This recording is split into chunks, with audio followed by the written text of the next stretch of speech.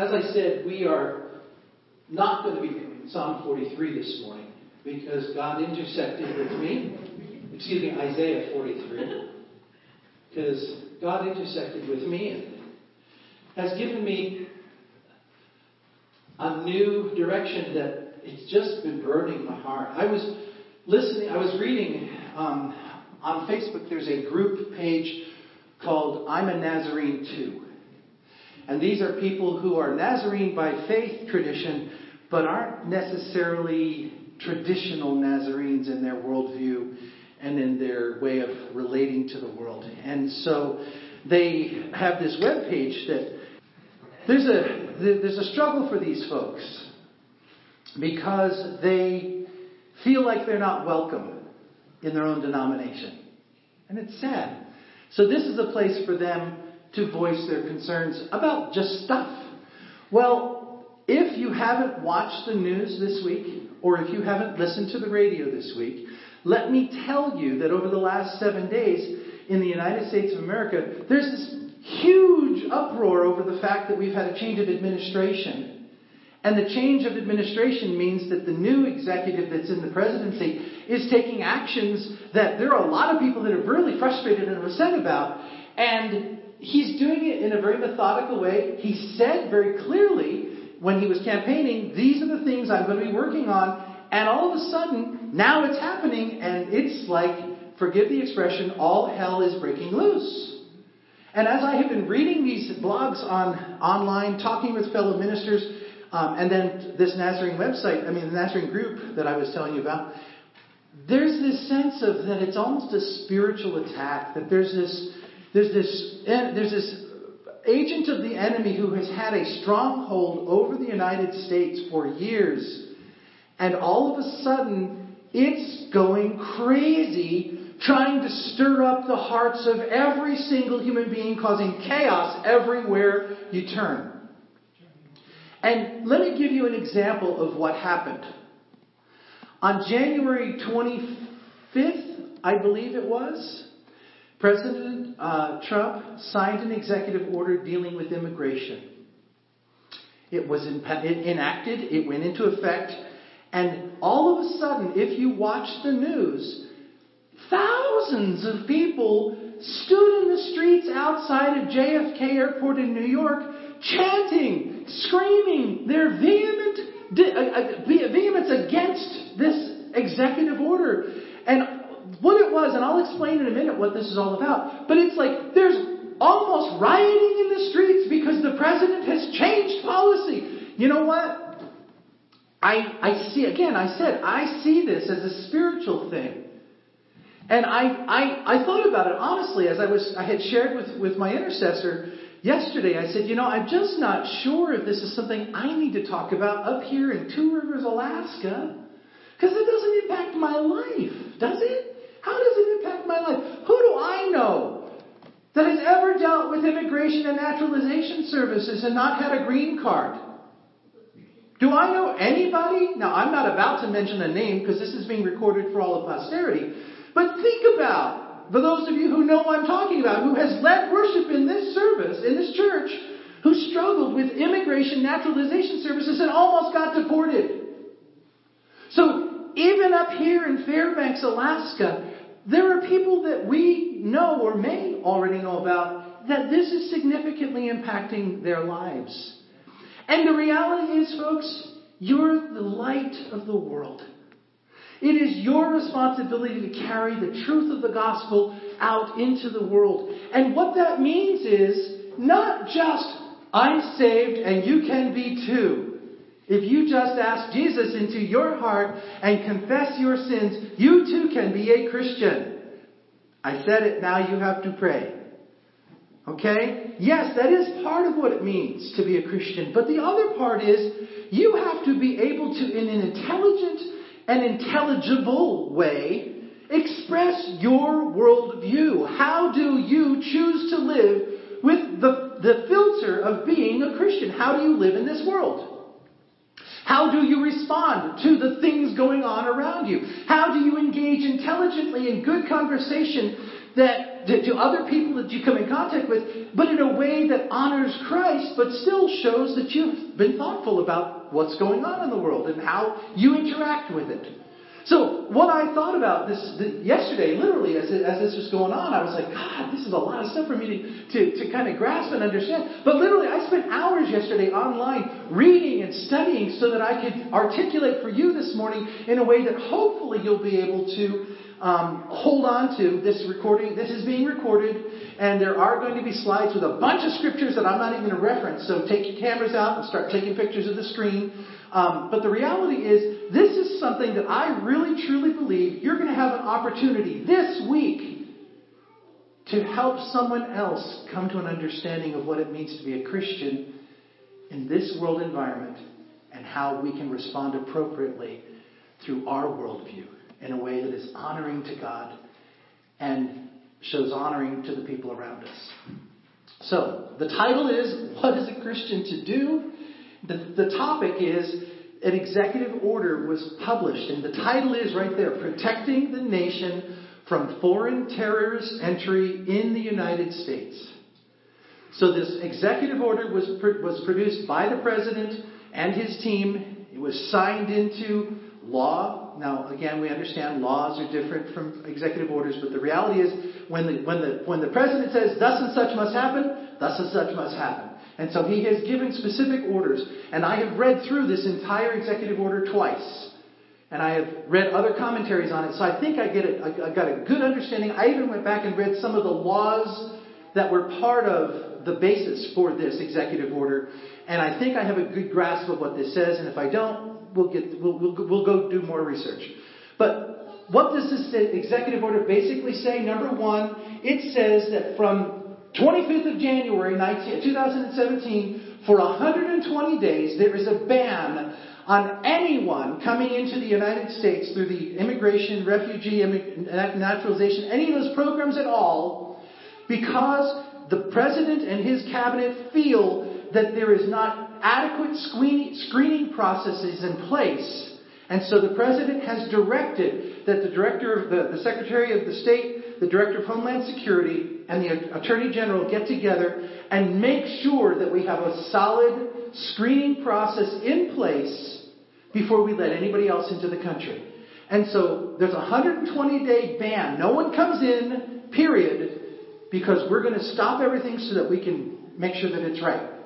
Now, as I was thinking about this, I was thinking, and I don't know how to really make it palatable, because the example I was thinking of, people would say, well, yeah, but you're talking about human beings here, not objects. But think about this. If you were the owner of a company that made refrigerators, and you had a plant that had a process that they put together these refrigerators and then packaged them up and sent them out to be sold in stores.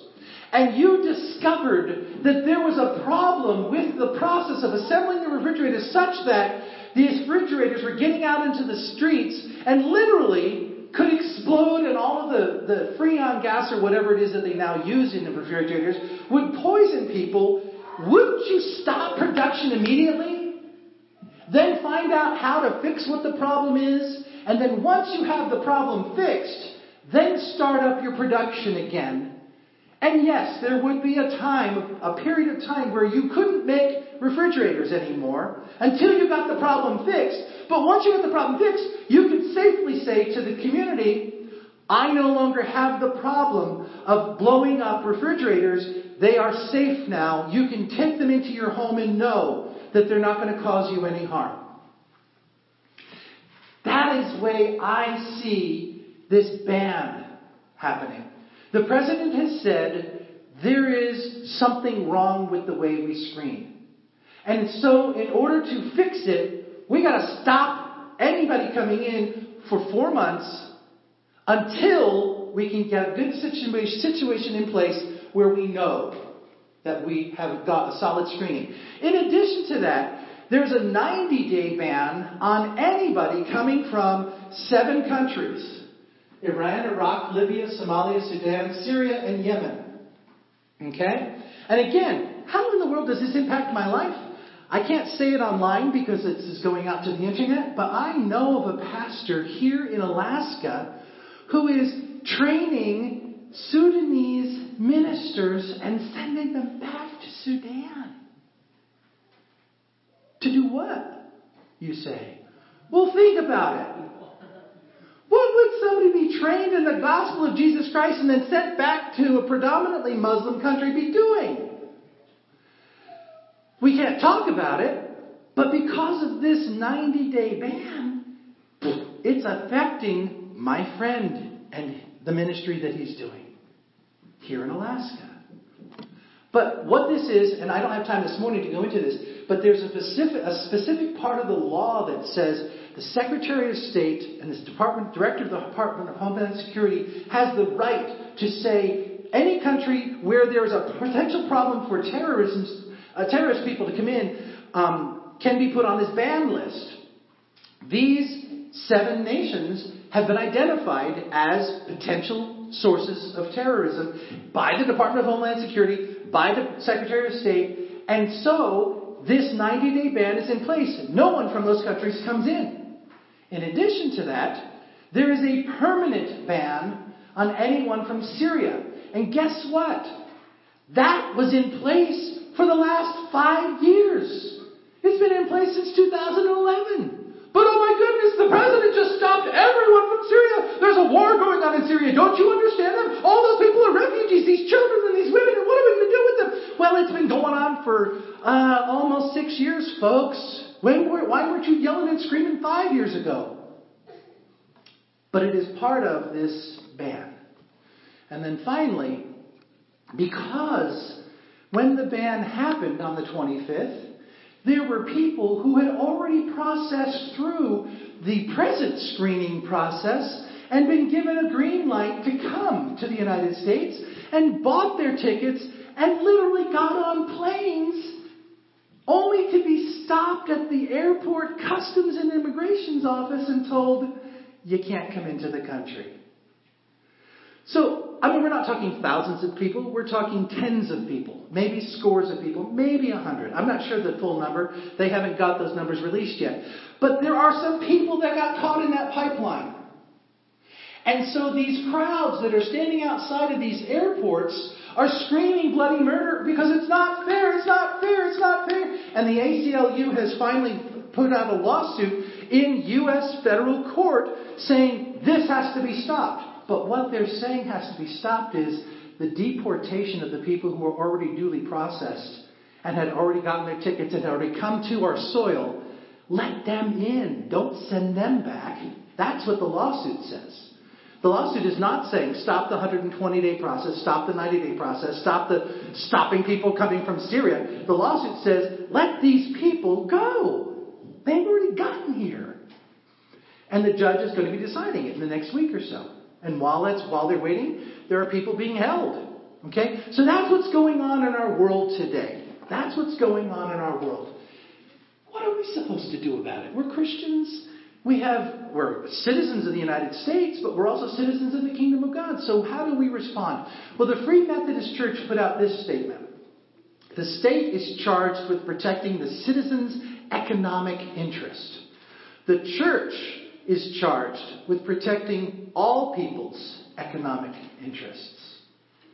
We're not worried about whether they're citizens or not. We're worried about the fact that they're children of God who need to be cared for, loved, shown compassion.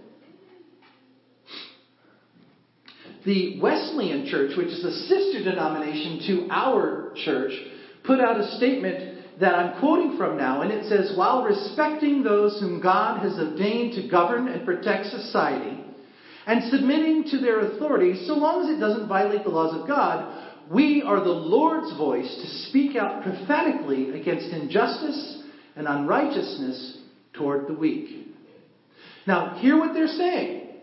We honor, we respect the fact that God has put certain people in place to govern our country so that they can protect our country. What did the President of the United States do 2 weeks ago, 3 weeks ago? He stood up and he said, I swear that I will support and defend the Constitution of the United States and I will protect it against all enemies, foreign and domestic. Well, that's what this is about. He's trying to protect the citizens of the United States and the Constitution of the United States by taking action. What the Wesleyan Church is saying is we honor that. We don't have a problem with our president doing what he swore he was going to do. But what we do say is that we are going to be a prophetic voice whenever there's injustice or unrighteousness being taken against people who are weak. And I think that's a solid Christian response. I could support that biblically. Later on in that same paper, they said, we must treat all persons with dignity, including those who have entered the country illegally, or who entered legally but are now out of status with immigration authorities. You see, and this is where my toes got stepped on. Because Bob Sugden, not Pastor Bob, but Bob Sugden, the Pharisee, they broke the law. They should be sent back. They broke the law. Who cares about the children that are with them? They broke the law. And as I was reading this and meditating on it and thinking about it, I was like, God forgive me. Because I don't have the heart of Christ on this. I really don't. I'm needing to sort this through for myself. Because what does compassion mean? Even if they're not your friend, even if they're your enemy, they still need to be taken care of, and they still need to be loved, and they still need to be cared for. And if they're weak, they need to be ministered to. If they're sick, if their family's been destroyed, if they've been separated. And then the image in my mind that God brought to me was that little boy down in Florida years ago who was an illegal immigrant from Cuba. And they literally came in with M16s and ripped him out of the arms of his family to send him back because he was illegal. Now, yes, letter of the law, it needed to happen. But from a Christian perspective, did it need to happen that way? Just really, there's this hard balance here for me. So I wanted to share with you something that I found from the Wesleyan Church. I love it. And it speaks to me. It's long. I'm not going to go into great detail, but I do want to share with you these ideas. Again, take your pictures of the slides, or you can talk to me afterwards and I can give you copies of everything. But in this paper that the Wesleyans put out about immigration, they wrote about kingdom values regarding Christians and immigration, specifically talking about 8 biblical principles to guide the Wesleyan response. And even though we're not Wesleyans, we are Nazarenes, Wesleyan Church and the Nazarene Church are sisters. And we are almost identical in all ways, including our theology and our philosophy and everything. So even though it says Wesleyan, you could just as easily punch in Nazarene there and it would work. First of all, they say there's the creation principle. The creation principle is that all human beings were created by God. And as a result, we are all equally loved and cared for by God. So what does that mean to me as a Christian? It means any action that I take in regard to immigration or refugees is that I need to have humane and dignified treatment of all people, regardless of their legal status. I need to make sure that I uphold, encourage, practice humane and dignified treatment of every human being. End of discussion.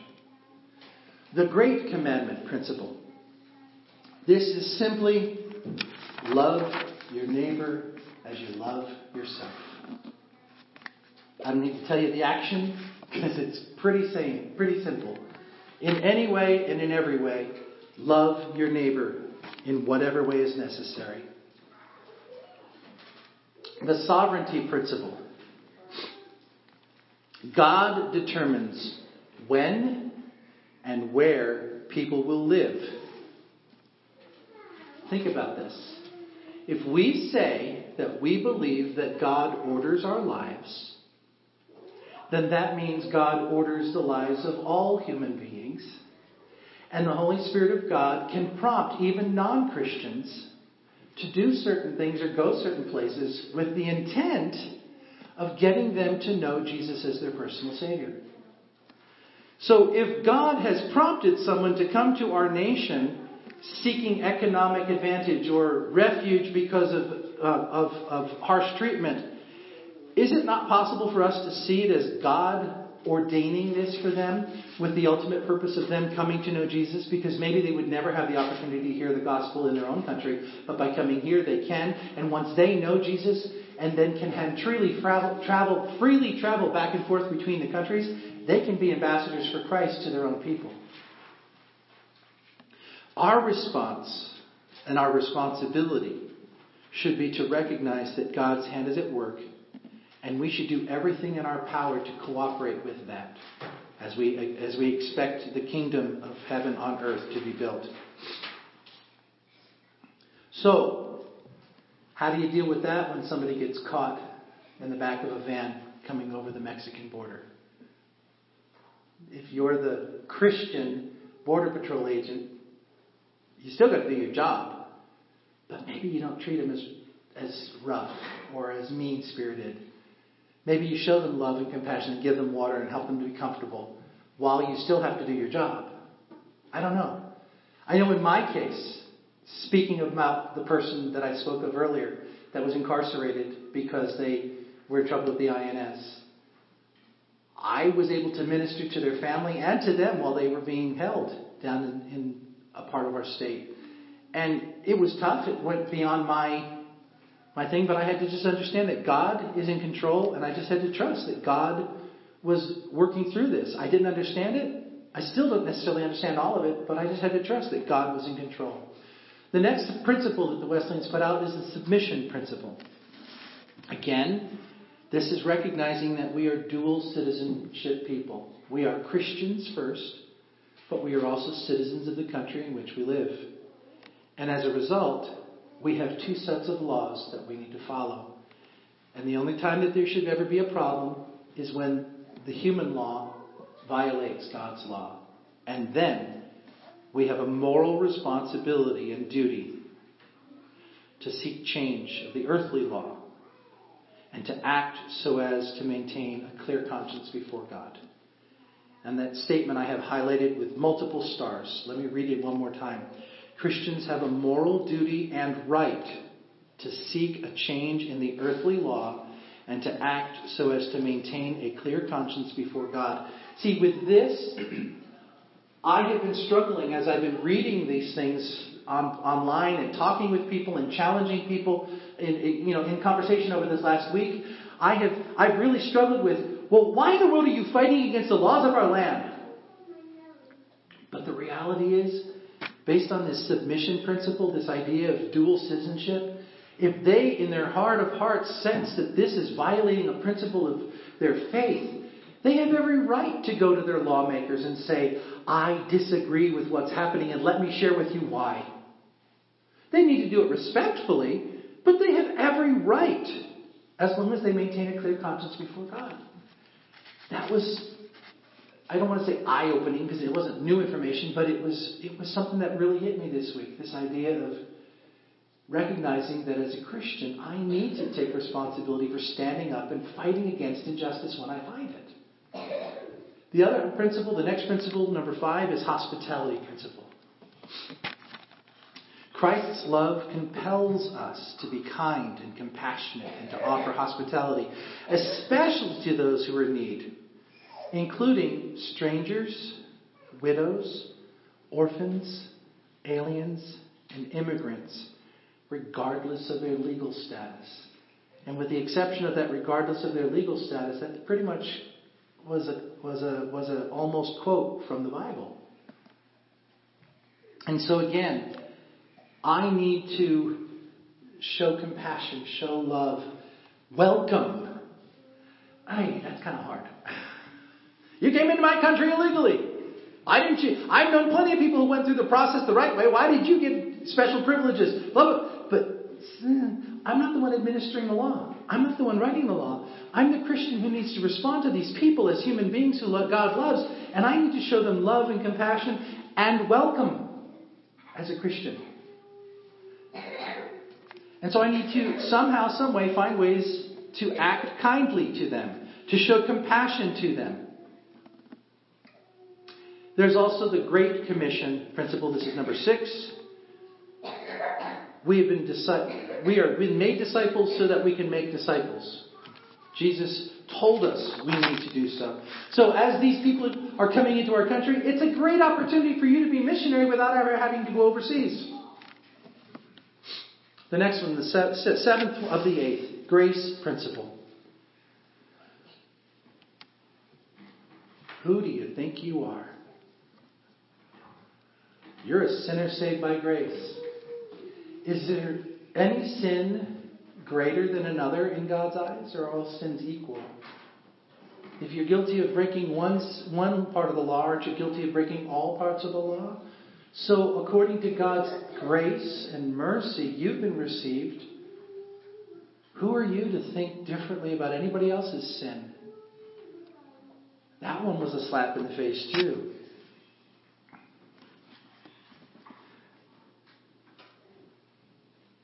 This is another statement that they had in there, and I kind of talk about the grace principle. We need to seek to have a welcoming heart to those that are strangers in our land, showing them acts of kindness, doing our part to understand their culture, and to better serve them through God's love. I need to understand their culture, their ideas, their worldview. Have you ever heard the person say, "You come to America now, buddy, you need to learn to speak English. This is America. We don't do it that way here."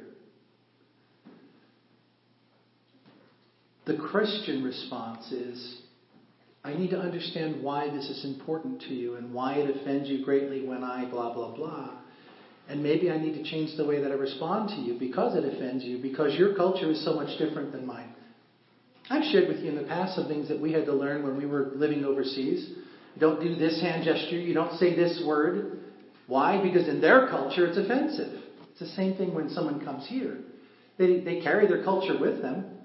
And if you want to show them the love of Christ and be gracious to them, you need to come to understand who they are and the way that they live their life and why they live the way that they do.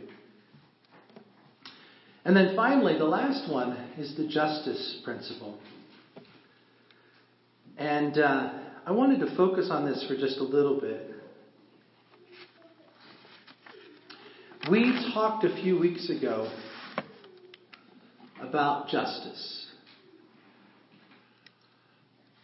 And before I get there, let me give you this. Hospitality, this was out of one of the writings. Hospitality comes from the Greek word philoxenia. If you know anything about linguistics or languages, you might be able to see that Greek word is a compound word, philoxenia. Does anybody have a guess at what that might mean? Something to do with brotherly or brothers. Philo is family. Okay. Have you heard the term xenophobic? Yes. Recently? Same root word as xenia. Xenophobic is being afraid of another person for who they are. In other words, I don't like your culture because you're different from me, so I'm xenophobic towards you. Okay? Philoxenia means love of strangers. And it is the Greek word from which we then translate hospitality. So when you are being hospitable towards somebody, when you're showing them welcome and love and compassion, you're loving them even though they are a stranger to you. Another term that came out in my studies this weekend actually, was the quartet of the vulnerable. What do you think that could be? The quartet of the vulnerable. Obviously it's 4 things. 4 things that are vulnerable. Widows, orphans, immigrants, and poor. And we don't have time this morning to go through all the different scriptures, but there are lots of scriptures in the Old Testament that talk about the way you treat refugees, the way you treat immigrants, the alien among you is the way some of the translations read it. but the quartet of the vulnerable: widows, orphans, immigrants, and poor. And there was a paper that I read titled, "What is Biblical Justice?" It was excerpted from a book called Generous Justice by Timothy Keller. It was published in, I don't remember what website, magazine it was published in, but primary justice versus rectifying justice was part of his argument about the way we treat people and the way we respond and do what is right and appropriate. And he used these two Hebrew words. And I have shared these two Hebrew words with you in days past. The first one is called tzedakah. The second one is mishpat. Mishpat is the one you've heard most recently, just a few weeks ago. Tzedakah, if you don't remember, is living your life in such a way that you treat all people, family or non-family, with fairness, generosity, and equity. Doing acts of tzedakah, doing acts of blessing, doing acts of kindness, doing acts of justice. Because if you remember, justice is not just punishing or setting consequences up for actions, but justice is also giving a person their due. Justice is in our Constitution it says all men are created equal. They have the same rights endowed to them by their Creator. That's the idea of mishpat. Everyone gets their due. Okay, this idea of justice. And so, primary justice, rectifying justice. Primary justice is behavior that, if it was prevalent in the world, it would render rectifying justice unnecessary. Because everyone would be living in right relationship with everyone else. So you'd never have to make it right, because you'd already be doing it right in every case. That's tzedakah. That's living a life where you pour out blessings and blessings and blessings on the people you come in contact with. Let me give you a for instance out of our own world. And I'm going to pick on my friend who's sitting over here, who just got a new job and will be starting on Wednesday in her new job. She's going to be meeting with people who didn't follow the rules, who are angry with her because the system is failing them, because they didn't follow the rules. As a Christian, as an employee of the state, she has every right to look at that person and say, you were stupid, you didn't do what you were supposed to do, and therefore you pay the penalty, come back in 6 months. She has every right to say that. But as a Christian, this dual citizenship, what would be the just or tzedakah way of responding? I'm terribly sorry that you're in this way, in this situation. And I understand the pain you're going through and the anxiety and the fear you're going through. And believe me, if there was anything I could do to change the rules, I would do it. But I'm bound in the same way that you're bound. We're all bound by these laws that we have to follow. And so let me give you some options. Now, she didn't change the rules. She didn't give them something they weren't allowed to get. But at the same time, she didn't go, hey, you broke the rules, so there you go. Consequences for the actions. See the difference? And that's how we live our lives. With grace, with compassion, with love. Or we can be like the rest of the world. The rules, the rules, the rules. Consequences for not following the rules. And so this idea of primary justice is do it the right way the first time. Treat everybody the way they're supposed to be treated. Love on them. Care for them. Do the best that you can for them. Because if you do, then you don't have to go back and make it right later. And they won't be doing anything wrong towards you because you have a good relationship with them. Now, this rectifying justice, this is, if you're trying to live a life in accordance with the Bible, the concept and call to justice are inescapable. We do justice when we give all human beings their due as creations of God. Doing justice includes not only the righting of wrongs, but generosity, social concern, and especially doing these things towards the poor and the vulnerable. So, we've talked a lot about what's going on in the world, the problem that the world is facing, different ways that we can approach it, Now the action step for us today is, what do I take from here? What can I do in these coming days when people start talking to me about what's going on? Because I could very easily say, well, I live in Fairbanks, Alaska. It doesn't affect my life. Or I could say, you know what? My pastor talked about this yesterday in church. And let me share with you some of the things I've been chewing on for the last 24 hours. What's a Christian to do? Number one, pray, pray, pray, pray, pray. Why? As I said at the beginning, this is a spiritual battle. The enemy does not want to give up territory that the enemy owns. And the kingdom of God is advancing. And the enemy doesn't like it. And so you need to pray against the enemy. You also need to pray for the president. And you need to pray for the Department of Homeland Security Director. And you need to pray for the Secretary of State. And you need to pray for the Attorney General. And all of the people that work with them as they put together this plan. And you need to pray for the people standing on the street corner screaming, refugees are welcome here! Refugees are welcome here! Why? Because their hearts need to be softened as well. Because we do not need rioting in the streets of the United States of America. And you need to pray for the police officers and the immigration officers and the TSA officials who are holding people back, who are very upset because they thought they were finally free. And now you're telling me I have to go back to where my life is in jeopardy? And you got to deal with the people who are on the other side of the fence who are screaming, Daddy, Daddy, Daddy, Daddy. You need to pray, folks. Because this is a bad situation on all sides.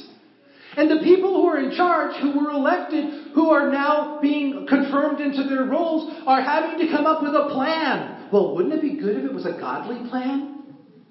How does that happen? You get on your face before God and you lift them up so that God will impart wisdom to them and discernment to them. Because I guarantee you the enemy's doing everything he can to confuse and cause problems and bring about poor ideas. You need to be on your face praying. Number two, what can you do? Give. There are compassionate ministry programs. The Nazarene Compassionate Ministry, NCM, Refugee and Immigrant Support Fund. If you wanted to, right now, you could pull out your purse, your wallet, or your checkbook, and you could make a $50 donation to the NCM Refugee Immigrant Support Fund by simply saying, Two Rivers Community Church of the Nazarene, $50, and in the memo line put refugee.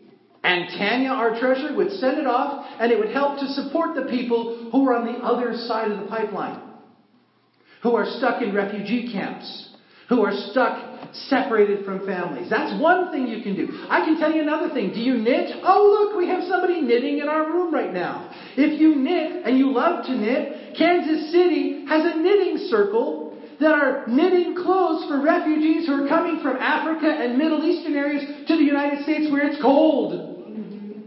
And they're knitting free sweaters and free jackets and free clothing. And so you could knit something and send it to Kansas City. Because there's a spot right there where they're going to make sure that the refugees get that. So there are lots of things you can do. And if you say, well, yeah, but that's there. That's not here. Well, guess what, folks?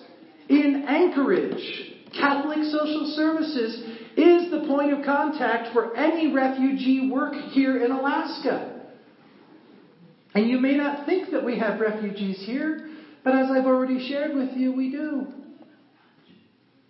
We have people who have immigrated here for various reasons. And they need help too.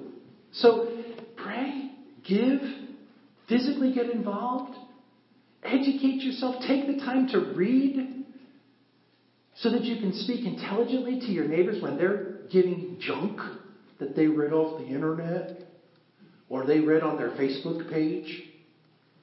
And you can speak intelligently to them about what's going on in the world and your Christian perspective on it. And then you can make decisions about how you choose to live your life in a way that advances the kingdom of God, but shows love and compassion to the people that you don't necessarily know or understand. Believe me, in the last 24 hours, God has taken me on this really incredible soul-searching change of heart and perspective, really and truly. I'm not saying that everything's changed. I'm not saying that everything was bad. But there was some stuff in there that was not God-honoring and Christ-like. And the Lord has talked to me about it. And I think we've resolved it. And I'm encouraging you to do the same thing. Look at your own heart. Look at your own worldview. Look at your own life and the way that you live. And see what parts of the things we've talked about today don't line up with the way you're living right now. And if there is something like that, get on your face before God and confess and repent. And then ask Him what He expects from you. It may simply be that He wants you to pray. It may be that He wants you to go. He may be calling you to go down to some place, or even to the Middle East, someplace to work in a refugee camp someplace. Who knows what God is going to do? But you just need to be open to the leadership of the Holy Spirit and find ways that you can advance the kingdom of God and fight against the spiritual battle that's going on for the hearts and minds of the people of this country. Let's pray.